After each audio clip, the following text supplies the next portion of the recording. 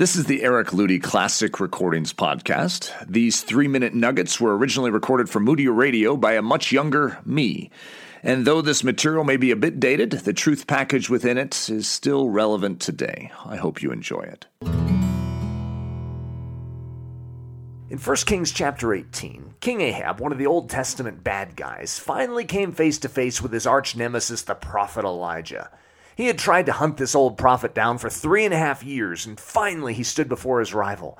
His statement to Elijah is classic. "Art thou he that troubles Israel?" he said. King Ahab was the king of Israel. He was supposed to be a protector of God's interests, God's truth, and God's plan. But instead, he was actually standing against it. God's man, Elijah, came with God's message, God's remedy, God's plan for getting back on track. And King Ahab has the gall to say to Elijah, "Art thou he that troubles Israel?" Ahab's the one creating the problem. Ahab's the one rebelling against the word of God. Ahab's the troublemaker here. Ahab's got it all backwards. As Elijah says, and please allow me a bit of a paraphrase here, "Hey Ahab, buddy, I'm not troubling Israel. Turn that finger back around, your highness, and point it at yourself, for you are the troublemaker here." There are a few things that are classified as out of bounds these days in modern Christianity, and pulling an Elijah is one of them. It's obvious that the church is in the midst of a drought, just like back in the days of 1 Kings chapter 18.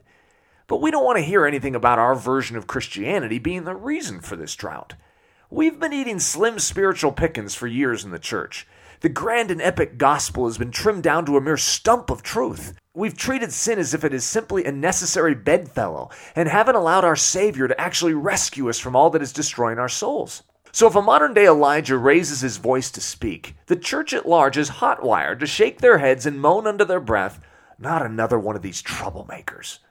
To be honest, we don't want to hear about what's wrong. We don't want negative messages. We want prophets to let us know everything is fine, that soon republicanism will once again reign in America, that the economy will certainly come back around, that America will retain its superpower position, and that the Church of Jesus Christ can go on sleeping without fear of any impending disaster.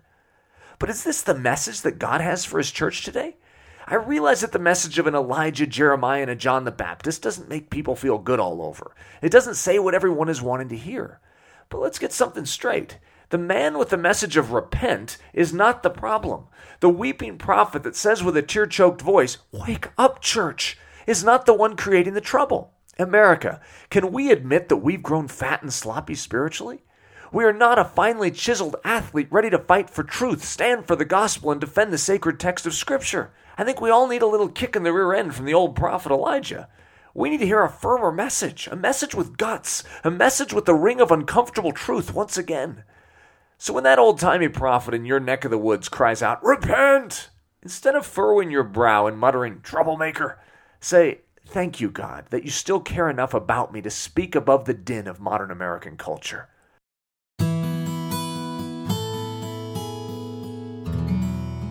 We hope you enjoyed this classic recording. This podcast was brought to you by the creative team at braveheartedchristian.com. For more information about me, Eric Ludy, or to view the transcript of this podcast, please visit ericludy.com.